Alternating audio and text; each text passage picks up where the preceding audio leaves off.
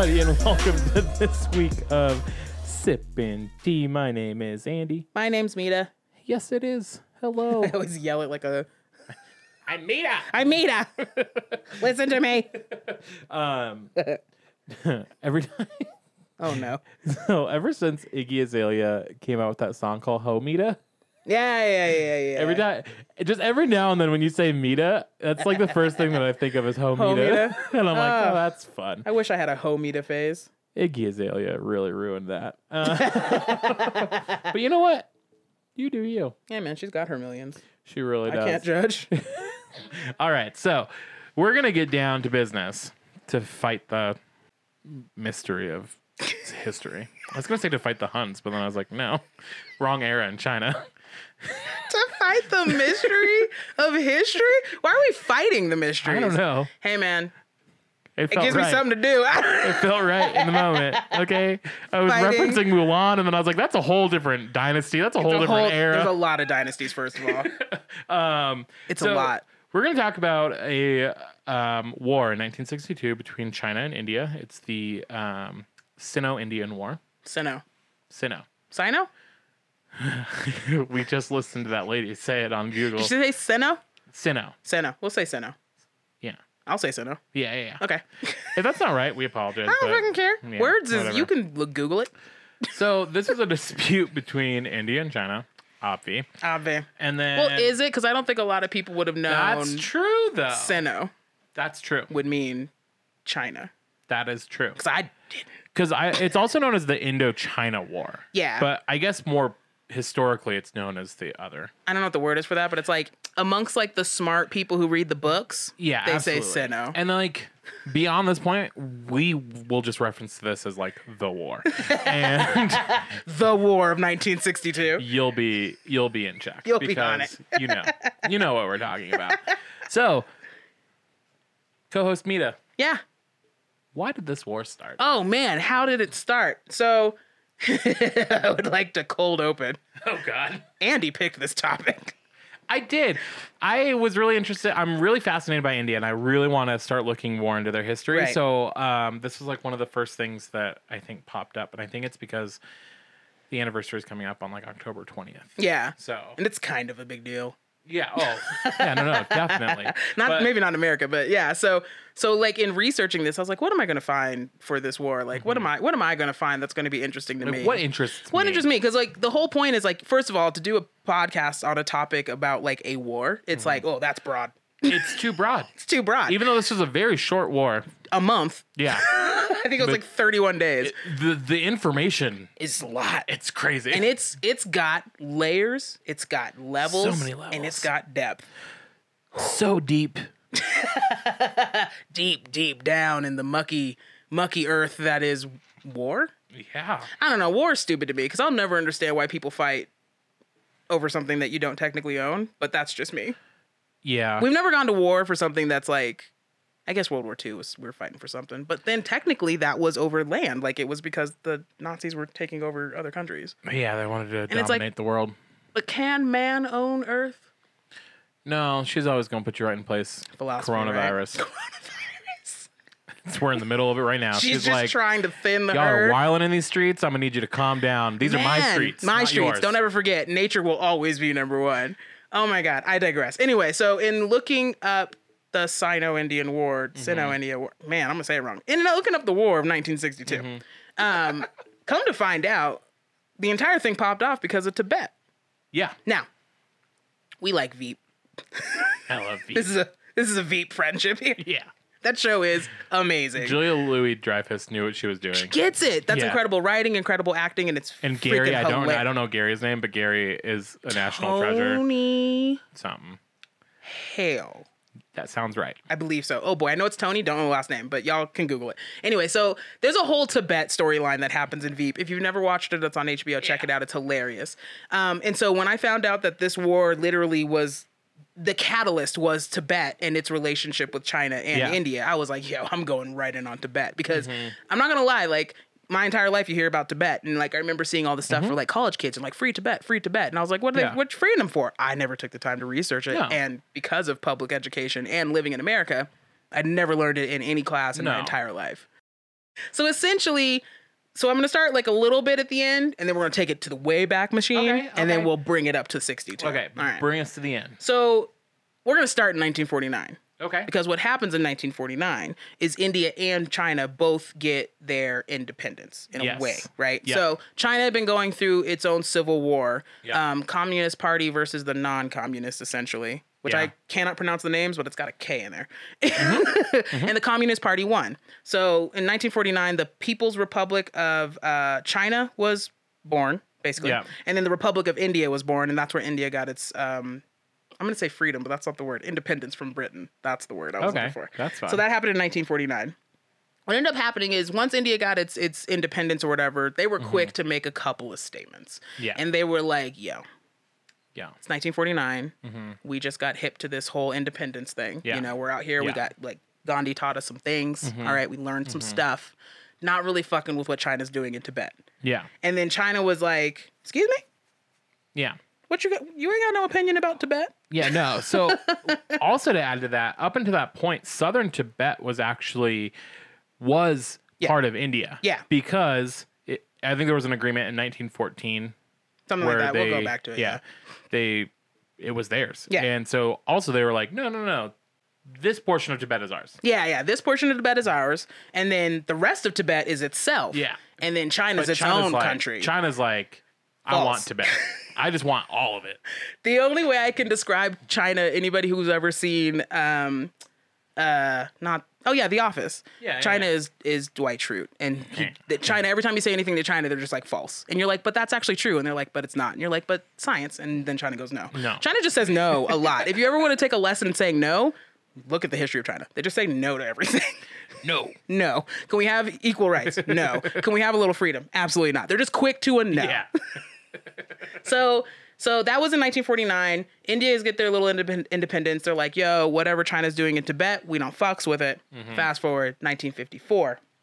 And that's when China and India conclude the 5 principles of a peaceful coexistence. Okay, which this literally sounds like the biggest like bullshit agreement I've ever. The title of it is really authoritarian. It sounds like cupcakes and rainbows and unicorns and sunshine. You hear rainbows and cupcakes, and probably because of the word peaceful. It sounds like a utopian society. I hear authoritarian demands because if China comes to Tibet or China goes to India and says, here are the 5 principles for a peaceful coexistence, and you have to sign this document, which implies if you don't sign this document, you will there will not be consequences. it will not be peaceful, and we will not coexist together. Okay. See, It sounds threatening. I think just by like the title, just of anything of peaceful coexistence, it just sounds like I want world peace, man. Like it just sounds. It does, sounds very, right? It sounds like if you sign it, things will be good. But what Yeah. that implies is if you don't sign There will it, be things will be bad. consequences. Yeah, and we won't be able to coexist. And Okay, I'm like, fair. that's authoritarian. Yeah, and the 5 principles was mutual respect for sovereignty. Sovereignty. Sovereignty. It's a dumb word. That's a dumb It's word. a dumb I word. literally, I think I even had Google tell me how to say it. There's and an I've I already in forgotten there, it. isn't there? Yeah. Like a G? Yeah. I There's can't a G. spell it, but it's a dumb word. It is. Sovereignty. And territorial integrity, Okay. Yeah. mutual non-aggression, Boop, boop. non-interference in each other's internal affairs, Yep. equality and mutual benefit. That's 5, right? Yeah. Okay. No, that was 4. What am I counting? Mutual respect for that and territorial integrity is 1. Oh, got it. Counted as 2. Yeah. Okay, I'm with you. And then the last one is just peaceful coexistence, which I was like, can you elaborate? Which again implies if you don't put your name on this dotted line, there will not be peaceful. To me it feels threatening. I don't know if that's just being a woman, but like that agreement sounds threatening. But the main thing of the 1954 5 principles of peaceful coexistence was that India, by signing that, had to acknowledge Chinese rule in Tibet. Yes. Which it was really a situation where India essentially signed it and they were like, okay, on paper, I'm acknowledging it. But as a country, we do not acknowledge that Chinese rules in Tibet because everybody else in the world sees Tibet as its own free independent state. Yeah. And so the fun thing about the 1954 5 principles of peaceful coexistence, which I like saying because it's a fun name. Yeah. But I'm going to call it a T-gag moment Okay. because it's like getting T-gagged. Are you T-gagging me right now? I'm T-gagging on history, if you will. Okay. So in 1954, as part of that, they had drawn up a new territorial map. Sure did. Sure did, right? So China and India are like, okay, we're going to have this little agreement. Well, let's take a quick look at this map. We're going to check out these borders. Let's keep it cute. We're gonna use like a bold Sharpie or like a bold ink to this ink. is Rich our 1954 ink. Yeah. So cut to China. Yeah. Just cuts a smooth, like 120,000 square kilometer chunk out of India. Yes. And they draw their own freshly new border. Yeah. And the way that I imagine it, do you remember when we had that hurricane situation in 2019? Trump tried to change the border of, what was it? Alabama? He there's like a map from like the National Weather's like Society or whatever, and it's like, it's going to hit here. And then Trump just took a black Sharpie I forgot about that. and his fat orange fingers and drew a whole nother section and was like, it's going to hit here. And everybody's like, no, Nostradamus, that's not how science works. And that's what China did to India on a border map. They essentially said, crazy. we're just going to take this out. And then India, the way I picture it is like the Indian prime minister's like got a magnifying glass and he's like looking closely at the paper and he's like, this is India over here though. And China's like, oh my God, I'm so sorry. Oh my God, I'm so sorry. How did that happen? That was a mistake. Wow. Really fat fingered that. Like, what are we looking at? So much to the point where 120,000 square kilometer mistake. Mistake. That's a chunk. That's a chunk of India. That's a chunk of land. a lot. That's a clear new border. Yeah. That's an obvious chunk. And essentially China's response was, my bad, we'll redraw the map. Yeah. That's pretty much it. Like they tried it, essentially. That immediately. So they just came to this agreement of like Peaceful coexistence. And right off the bat, Lies.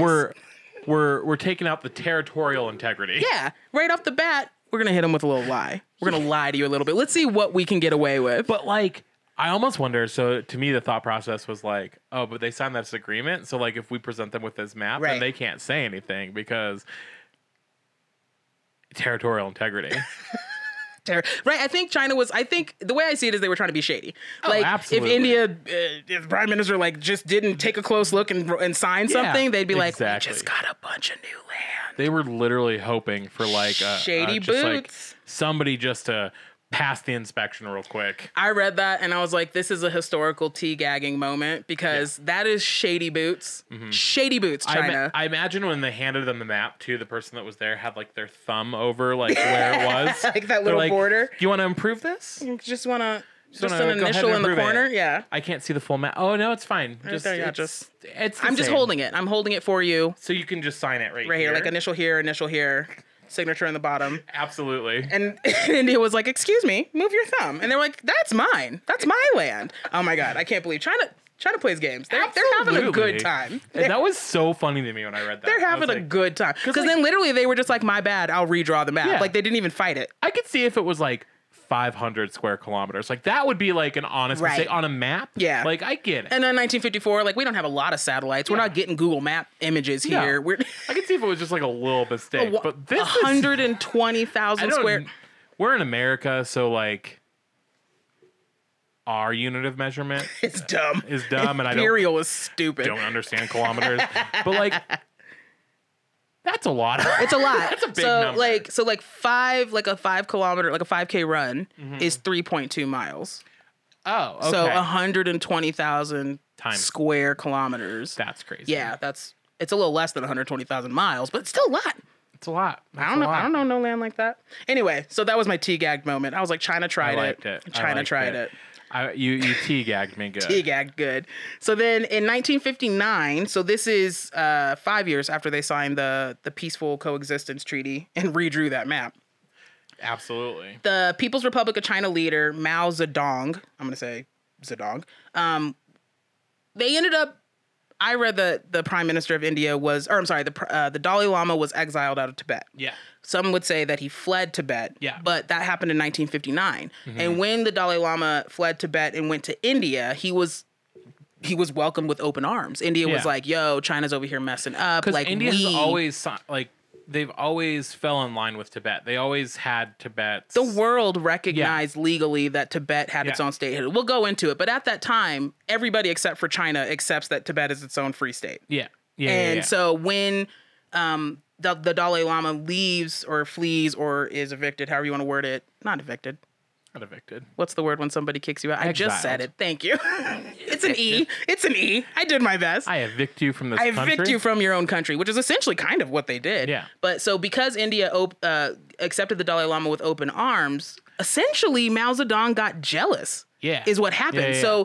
So you're unlawfully occupying a country that is not yours to occupy. The rest of the world knows that you guys are fucking up, and then you get mad when their leader is accepted by another country. Absolutely. And I think to add a little perspective to this as well, you have to remember that leading up to this point, India actually has been really supportive of China. Yeah. Because they're two of the largest populated areas in the world. In the world, like always have been, always will And be.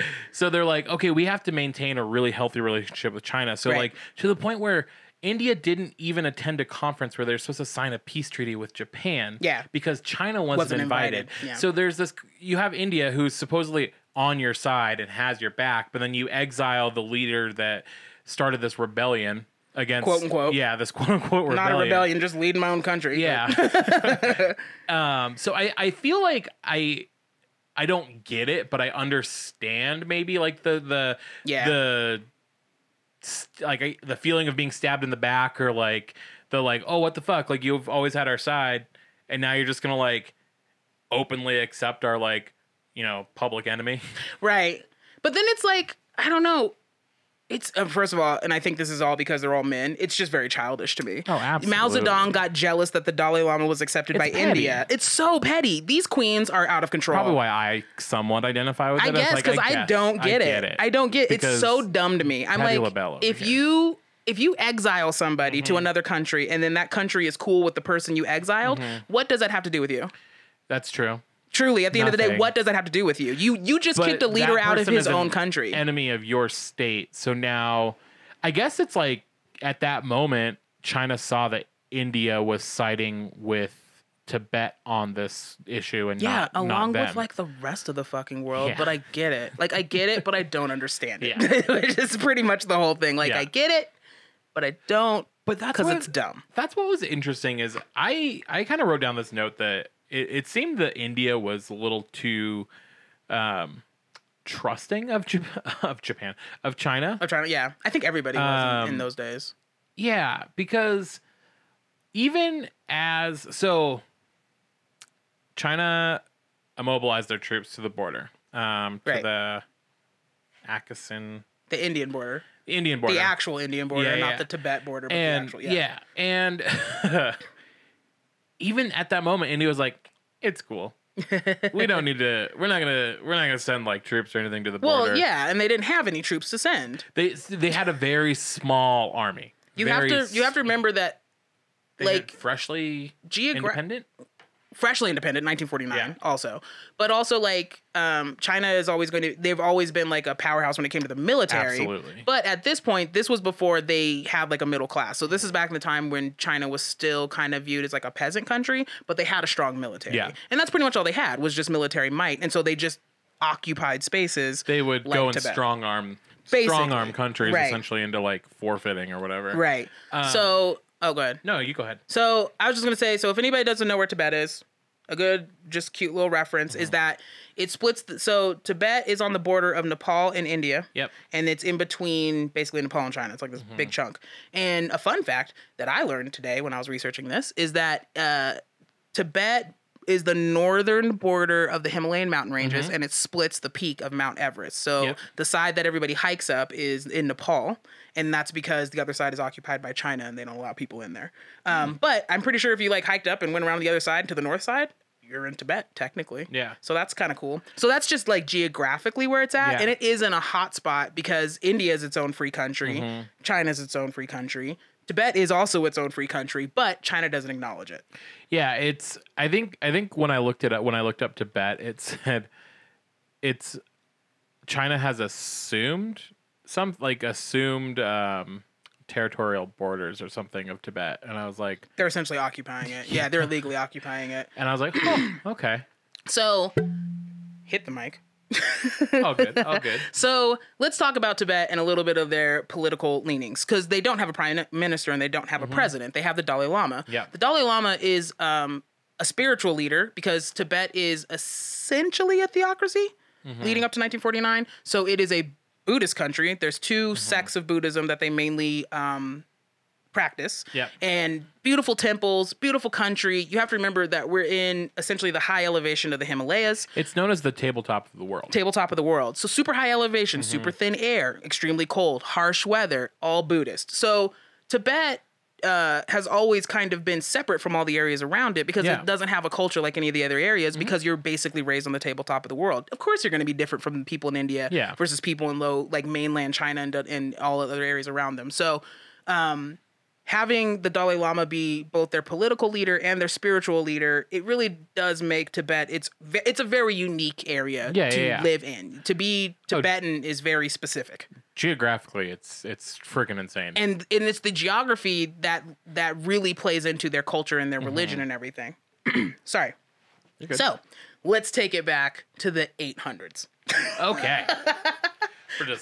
We're going back and we're going to work our way through the 20th century. Yeah, buddy. Join me, friends. So there was a formal peace treaty that concluded between China and Tibet in 821. Wow. In 3 numbers, 821, not a 4-digit number. This is a 3-digit number. 800 years after Jesus done died. Yes. So in 821, there's a formal peace treaty between China and Tibet. And there's a quote in the peace treaty that says, Tibetans shall be happy in Tibet, and the Chinese shall be happy in China.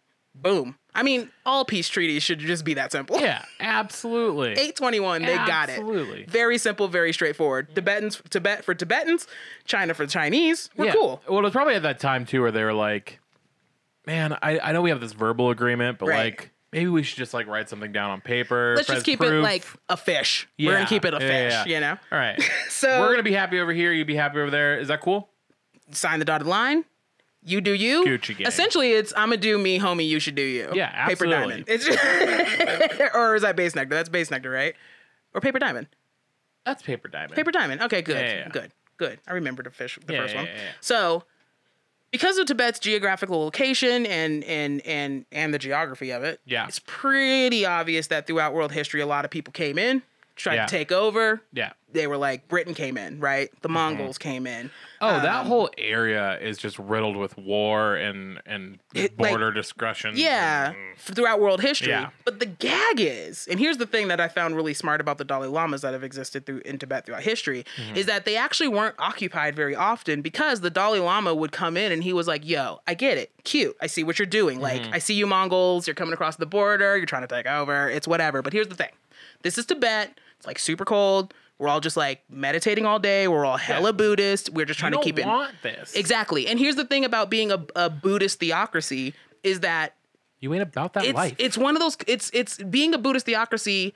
Tibet doesn't want more than they have, but they also don't want less than what they have. So you can't take anything, but I'm also not going to take what's yours either. Yeah, I don't want what's yours. I'm just trying to be here happy with what I have. And that's a foundation of Buddhist principles, right? Just be cool with what you have. You shouldn't always be seeking and striving for more. Why do you need more? Be content with what you have, and that is where you will end your suffering. Yeah. People who, y'all know Buddhism, you get into it, but you have to be happy with what you have. So what did the Dalai Lama do? Well, when people would come in and they would try to take over the capital, which is Lhasa, Tibet, which has an L in the beginning, but the L is silent in my brain, so it's Lhasa.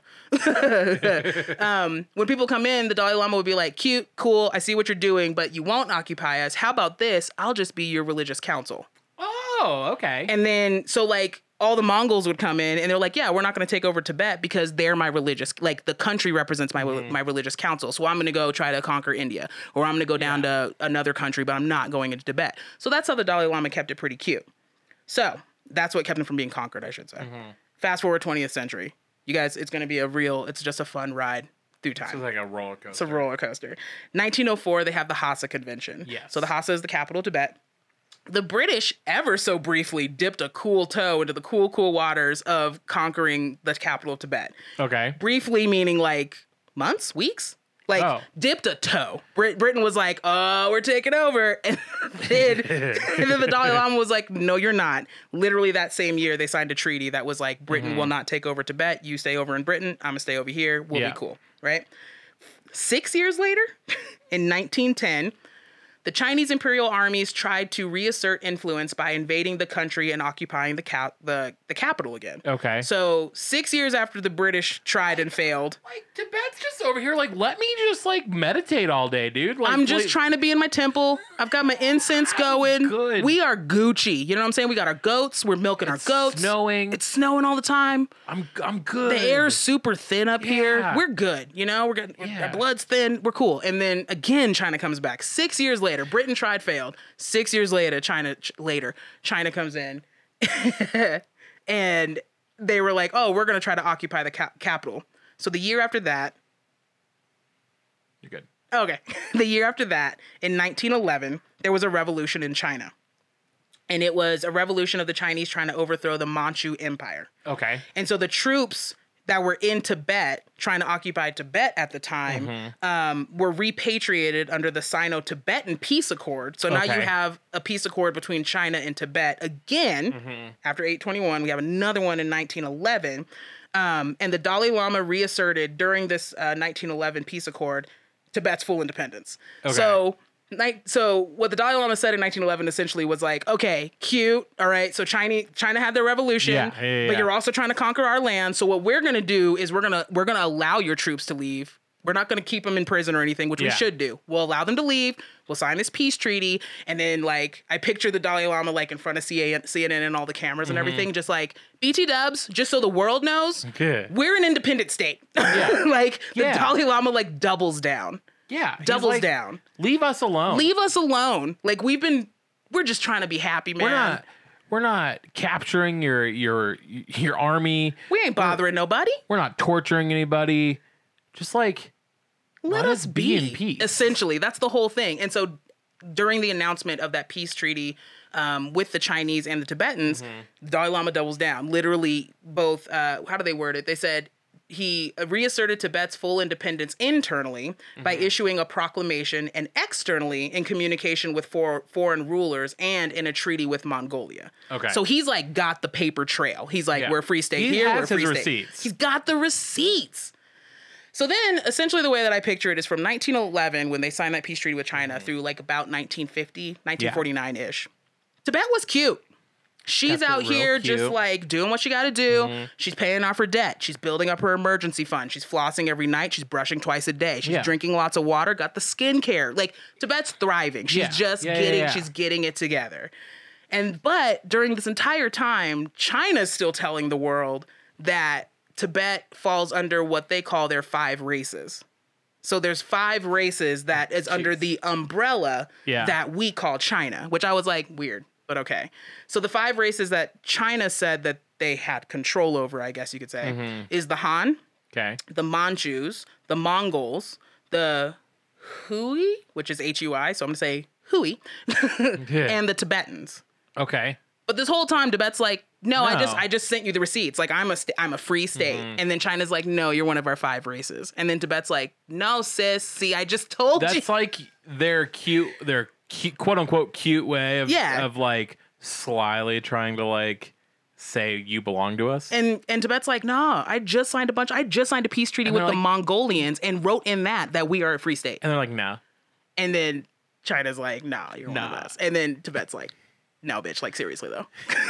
Like, no, seriously though. Like I'm a free state. Like though, really though. Like I get what you're doing. I'm a free state. You know what I'm saying? Like you didn't help me with this down payment on this home I just got. You haven't don't been pay no helping. bills you around don't here? pay no bills around here. Can't take no claim. She's the only one who signed that mortgage. Get it, Tibet. So in 1913, so China's still saying that Tibet is one of the 5 races. Tibet's like, no. Britain, after having the peace treaty with Tibet, steps in. Britain's like, this back and forth that you guys are doing, not cute. Yeah. And we're all watching it. The rest of the world already knows that Tibet's a free state. Apparently, China's hard of hearing. So we're just gonna have what they call a tripartite, which is a 3-party meeting. So Britain, Okay. Tibet, and China. So like Britain's there, they're like, we're gonna mediate this. They're going to conversation. mediate. That's what in 1913 they were like, China's not listening. and the rest of us are yelling. So let me I'm gonna mediate. They're gonna Molly Brown the situation between the miners and the company. Yeah. The mining company. That's pretty much what Britain did. Yeah. And by calling it a tripartite or a three-party implies that Britain acknowledges that Tibet is a free state. Yeah. Because the way that China sees it True. is it's actually a two-party meeting because Tibet's not its own state. It's China and Britain. Could have been a lawyer. Right? But Britain's like, no, it's a three-party. So it's us, China, and Tibet. Okay. Because she stands on her own 2 feet. Because she's her own entity. She told us multiple times. Listen, you're invited to come to the table, the tabletop of the world, anytime you'd like. Right. But this is ours. Like to the point where in the conference, Britain had a reminder, if you will, for China, and Britain was like, just so you know, Tibet is an independent nation recognizing no allegiance to China, and then China was like, false. And Britain was like, no, see, that's the thing. It's three-party thing. So what we're saying is like, we're all in agreement about this first thing. And China freshly said, no. She was just no. That's like her one English word. She was like, no. And then Britain and Tibet like go to the other side of the room. I don't know. This is how I'm picturing it in my head. And they end up having the Anglo-Tibetan friendship. So now Tibet and Britain are over here cutting trades and talking policy and whatnot. You're nicer than me because the way I pictured it was that they're all at like a conference table. Okay. China's on one side of the table. Right. Britain and Tibet are on the other side. And True. China's like, no. And then how I imagine it is Britain just leans over delicately to Tibet and they just start talking shit about China. I would right love to their that, face. right? That's funny. I like that. So it's like, so Britain hits them with the like, Tibet's an independent nation and doesn't recognize any allegiance to China. No. And then China's across the table. They're like, I disagree. That's a no from me. That's a no over here. That's cute. That's cute. But like, Tibet's a free state. And then like Britain leans over and he's like, no, you're like a free state. We should totally do business together. Yeah. we should do some business. We recognize this. Like, if anything ever goes down, like, we got you. I got you. Like, We got this shit on lock. so they literally had an Anglo-Tibetan agreement, and they made some trades and stuff. And they also agreed that China would have no rights in Tibet without first signing the Simla Convention, which, quote, guaranteed Tibet's greater borders, its territorial integrity, and full autonomy. Good. So everybody's sitting at the table still, and then China hits them with that's false. I don't agree with that. There's no autonomy here. I don't know what you're talking They're about. part of China. You're all speaking French to me, is what I'm hearing. Like, that's so like China hit them with a no. And then Britain and Tibet were like, you can't just say no to everything. I feel like, okay. This whole like meeting that they're having. Yeah. Their threes. The tripartite. Is what I imagine like any just like normal conversation with Donald Trump is. Bruh. The whole time I was reading up on Tibet, and I was like, either Donald Trump is a Chinese communist leader, or China in 1913 was essentially Donald Trump. Like, it's hard-headed. Like Dr. Fauci over here saying like, but like as Americans, it's our responsibility to wear masks. And Absolutely. He's like, no. No. He just says no. And you're like, but can you elaborate? No, why don't you go talk to China? Right. And you're like, but what? What do we... We're talking about America. So in the meeting, we're talking about Tibet, and China's like, no, you're technically talking about me because we're one. Yeah. And then Britain's like, no. That's where you're wrong. Yeah. That's where you're wrong. This is wild. It's wild. So then fast forward. So that was 14, right? 13. Sorry. 13. That was the tripartite in 1913. Okay. So now we're going to fast forward back to 1949. Okay. This is when I say, in my notes, China popped off. Oh, absolutely. They kept it cute for the majority of the 1950s. Yes. India and China did. Yes. But shady boots. China, when it comes to Tibet and everything that's happening there, shady fucking boots. But not that it makes sense, but like I get the logic because to China, Tibet is theirs. But then the rest of the world. Oh no, I get it. I get that. But like we get they it. don't recognize that the rest of the world sees Tibet as a free state. Yeah. Because like to China, Like, no, that's ours. Yeah. These are my things. it's wild. I don't know. I know. I was trying to look it up. So, like, essentially, as a tourist, I feel like I can say this. China is more hard-headed than any tourist I've ever met in my life. Because at Truly. some point, if I'm standing there and 180 Truly. other countries look at me and they're like, bitch, you're wrong. Like the rest of us are all in agreement. You're the one country who's You'd be just like, not. Well, damn. Some people would be like, oh, maybe I got to like think about some stuff. And Yeah. China's like, no. No. False. Again, false. No. Just no. That's just like hashtag China no. Hashtag China. That's all. Hashtag China said no. China said no. China said false. Like China just shut it the fuck down. China said fake news. Literally. Again, the parallels are unsettling. I know. I'm. It's clicking. They're over clicking, here. right? I'm like, oh boy. So 1949 is when China officially, the People's Liberation Army of the People's Republic of China, first invade Tibet Okay. and defeat a small army. Tibet Yeah. ain't got a lot of armies. These are Buddhist monks, and they've got their temples and their peace, and they're just cold. meditate They're chilling. and like chill, and they like just try to reach their higher selves. They're and, like, literally the whole point is to find enlightenment, yeah. and then everybody keeps bothering them. They ain't got no guns. No. We've got our goats and our temples and our They're peace and our A enlightenment. peaceful, independent state And the rest of the throughout- world is like, I see you. throughout history. Yeah. Everything that they've done has just been like, yo, thank you, but like, no. Like to the point where This is ours. So China technically invades Tibet and defeats them with a small army in 1949. Yeah. This is this is just the end of World War II or after World War II. Yeah. During World War II, Tibet, that's the word. Ooh, couldn't say words for a second, had a moment. Tibet claimed itself as being neutral. They Yeah. had no involvement. There were Yeah. a bunch of other countries that were like, yo, we can use these mountain passes. Like this would be super helpful trying to get like equipment and Yeah. food and stuff. And Tibet was like, false.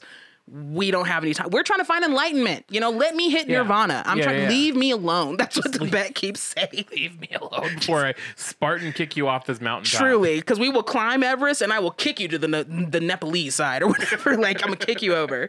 So then by May 23rd, 1951, by this point, China has occupied half of Tibet. Okay.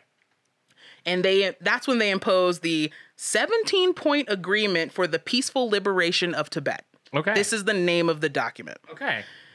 This is known as a one country, two systems model, which Israel, Palestine, Tibet, China, a lot of countries are trying it. I don't know if it's been successful yet. I don't know history well enough to know if it's ever been successful, Yeah. but we'll find out as we do more research on Yeah, other yeah. things.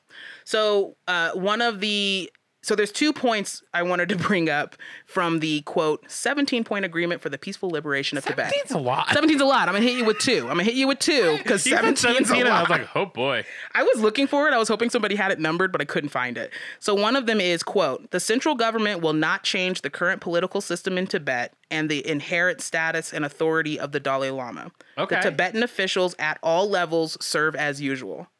Okay. Cool. That seems like something I can agree to. Cool. Cool. Sign me up. Another point that they brought up. Respect the religious beliefs and customs of the Tibetan people and protect the Lama temple. Boom. These are cool. It's a theocracy. We got our Dalai Lama. You're giving us our freedom. It sounds like you're not really occupying anything. Yeah. You're not. Like, okay, I could sign up on Yeah, yeah. these 17 All points. we ask is you recognize our leader and you protect our temple. Boom. Boom. That's 2 of the 17 points. I'm taking those 2. Those sound pretty good. However, China was like, no. so China writes the 17 points, and then they said no to their own fucking document, which is wild. which is wild. It's so Trumpian Yeah. to think about it. Yeah. According to there's a organization called the Unrepresented Nations and Peoples Organization, Okay. UNPO.org. Quote, the Chinese Communist Party never complied with the agreement. The Chinese army arrived in Lhasa and soon tore up the document and forced the Dalai Lama and the Tibetan government into exile in India. Wild. So they get them to sign a 17-point document that hits them with everything that Tibet wants. yeah. And then rip it up and exile the Dalai Lama to India. How petty are you? And then get mad that India accepts the taken him. Dalai Lama. Yeah. And then boom, boom. war. War between India and China. What is it good for? Not shit. So just a little bit more about Tibet. So, of course, during this whole thing, you've now exiled the Dalai Lama, and all of that happens in 1951. So about 8 years later, think about being a Tibetan a person in Tibet. You're essentially being occupied by China. the Dalai Lama gets exiled to India and ends up setting up what is legally called a Tibetan government in exile. So it's like government in exile. That's like the official title. So the Dalai Lama technically is governing Tibet from India because he's been exiled by China, who is illegally occupying his country. Yeah. Right? So 8 years of being in Tibet and being pissed off at China, you're going to get some resistance. Yeah. You're going to get a little bit of resistance. Little people who are like, you kicked out our Dalai Lama and then you took away our rights and you're wrong. So by 1959, the Chinese occupation, had resulted in over 87,000 deaths of Tibetans in the capital alone. Just the capital. Damn. They were murdering people left and right in China. Yeah. This is when Mao states that this rebellion in Tibet was caused by India. Yeah. And that's what leads to the war in 1962. Yes. It's unfortunate. It is very unfortunate. So the war did not last very long. It lasted just a few months. Yeah. It was like super short. And a lot of that is because India is not a military state. No. So it's very easy for a country like China to come in and strong arm them, and essentially what happened was China, I think, recognized that like they could just desolate like everything. Yeah. They're just everything in India. Because at this point, China's a country that doesn't have a middle class. It isn't really. They're not the powerhouse we think of them in 2020 at this point. This is when they're still kind of poverty stricken. Yeah. But they put their money in their military and they use their military might to physically dominate their neighbors. It's a tale as old as time. That's literally how empires started way back in the day. It's men being men as far as I'm concerned, because it don't make no sense. Unfortunately, India lost. Yeah. But with that, we have the Defense of India Act in 1962. This came right after the war, after China called the ceasefire. Yep. It was like November 21st they call the ceasefire. Yeah. And then they do this act like that week or something, don't they? Okay. Yep. So they immediately pass this. It's essentially, it states that they are allowed to apprehend and detain any person suspected of being a hostile. So a hostile. The language is broad enough to where essentially if you even look like you're Chinese, if you have a Chinese surname or you have a Chinese spouse, you're being detained and you're being put in prison. Because essentially, at this point in time, to India, you're a spy for China. Yep.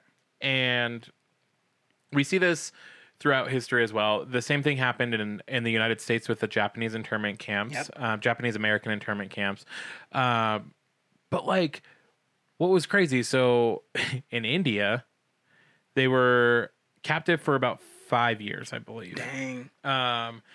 And all they've, like, this entire time, they're just like, yo, can we just get, like, an apology? Because that was, like, really fucked up. That's messed up. Like, just a quick I'm sorry. Yeah. And we're Gucci. Yeah. Like I think at first it was like, we want, like, an apology and we want reparations. I mean, hey. Because essentially what happened, so, like, even though, like, 5 years doesn't seem like a long time, it is. It is. It's a very long time. Because you're in prison, essentially, for 5 years for just being Chinese in India. To be locked up for just existing, that's a long time. So what happened was all of their property and everything was assumed back by the rest of the community or the township. So, you know, you had like a cute little convenience store, like a little market stall. Well, that was now taken over. That's no longer yours. Your house is no longer yours. Your farm is no longer yours. You have nothing. So what happened 5 years later when people were being released, they were sent back to their townships and they didn't have anything. So local authorities would just go ahead and round them up and put them in local prison. Jeez. And they didn't know, because they didn't know what to do with them. So, because do you have the count, like how many people? Yeah. So initially, there was about 10,000 people of Chinese origin that were detained from all over India, including Calcutta, Bombay, Darjeeling, Kalimpong. These are names. These are all just near and far. We're from Colorado. Yeah, you're getting what you I apologize, but like doing my best. And what's also funny is that, not funny, but you see the parallel between what India did and they have the Constitution of India. Yeah. and then they also were one of the first countries to sign the Universal Declaration of Human Rights. Yeah. And just the act of internment of these internment camps of Chinese Indian citizens, Yeah. Goes against everything the Declaration that they did for Human Rights. Yeah. You're taking away people's rights. Yeah. But then you say, like, men are crazy. I blame men. It's so crazy. So then they were sent to, I think it's Dioli.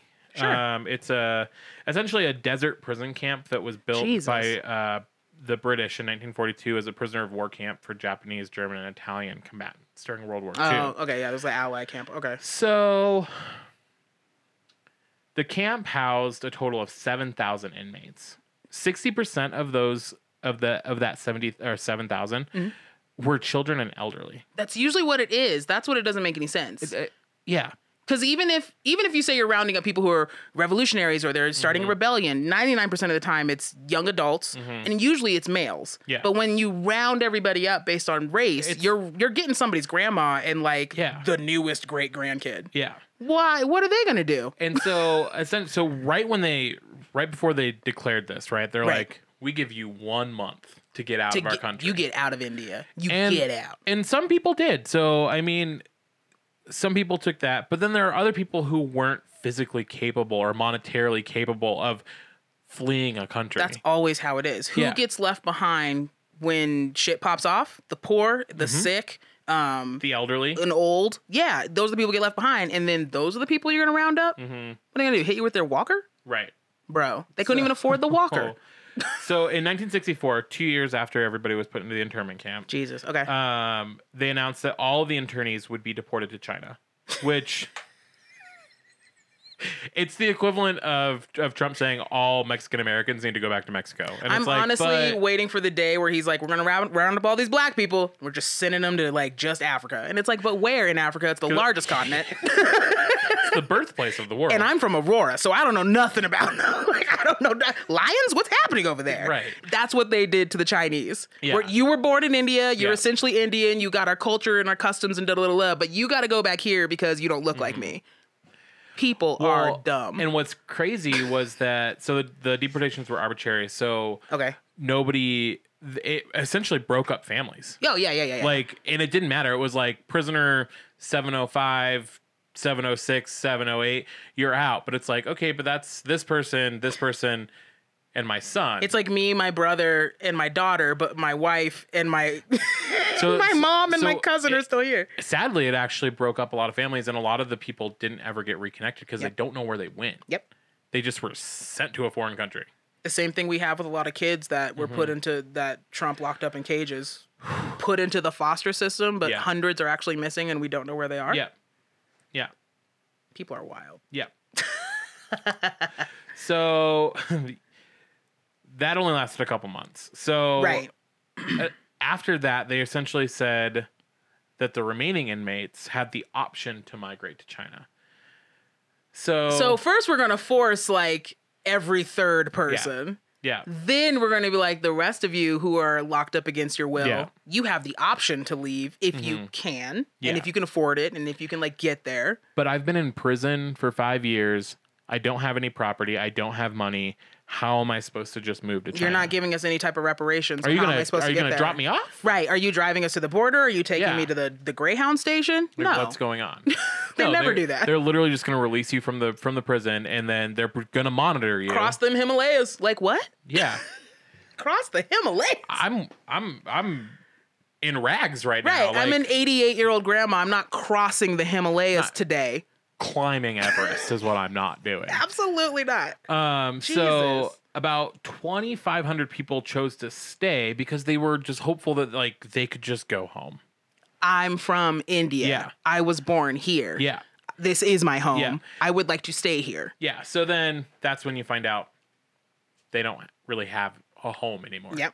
We took your money, your So livelihood. then they went from a big, really shitty desert prison to like a local prison because which is probably shittier probably. because it's probably not. Well, this prison in Dioli or whatever, Mm-hmm.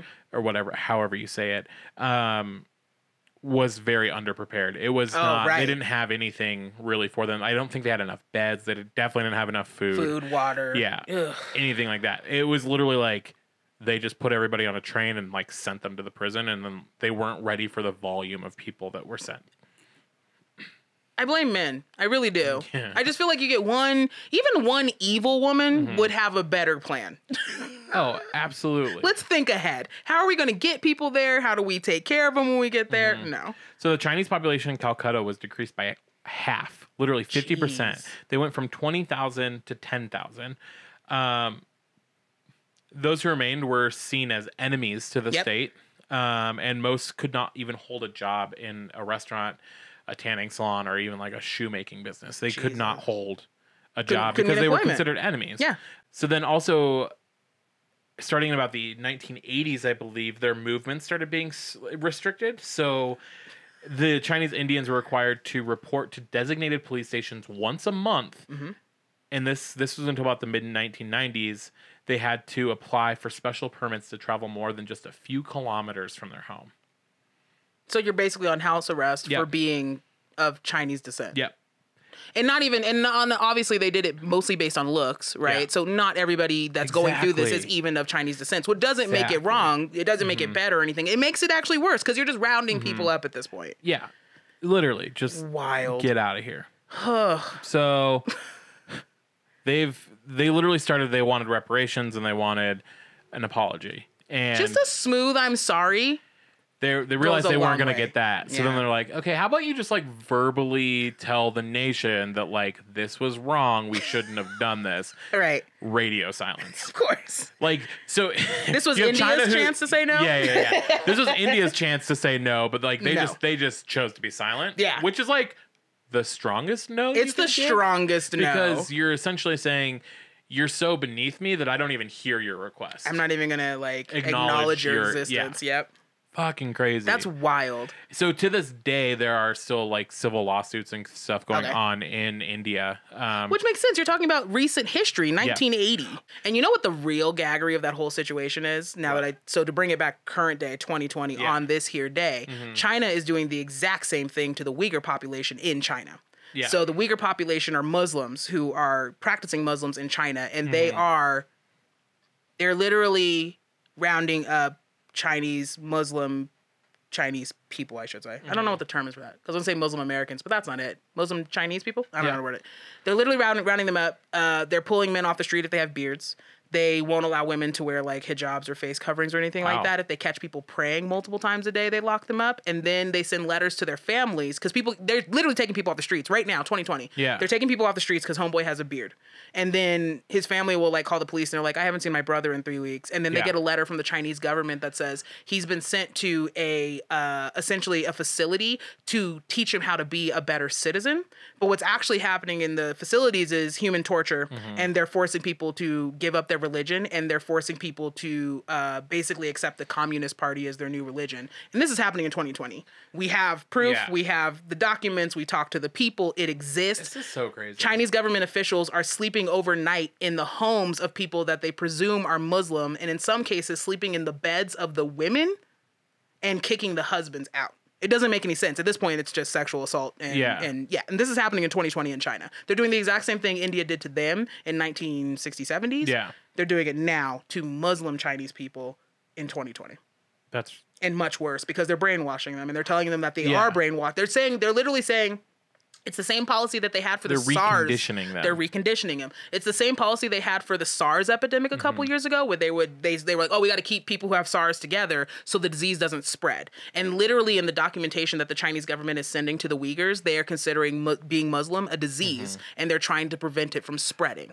But on top of that, just to throw another T-gag moment in history, the Chinese are also developing facial recognition software that is being used by the policing and everything in China, and the only districts that they're putting it in without anybody's approval are in the Uyghur districts. So they are illegally basically tracking people that they believe are Muslim, treating it like a disease, rounding them That's up. crazy. It's crazy. 2020.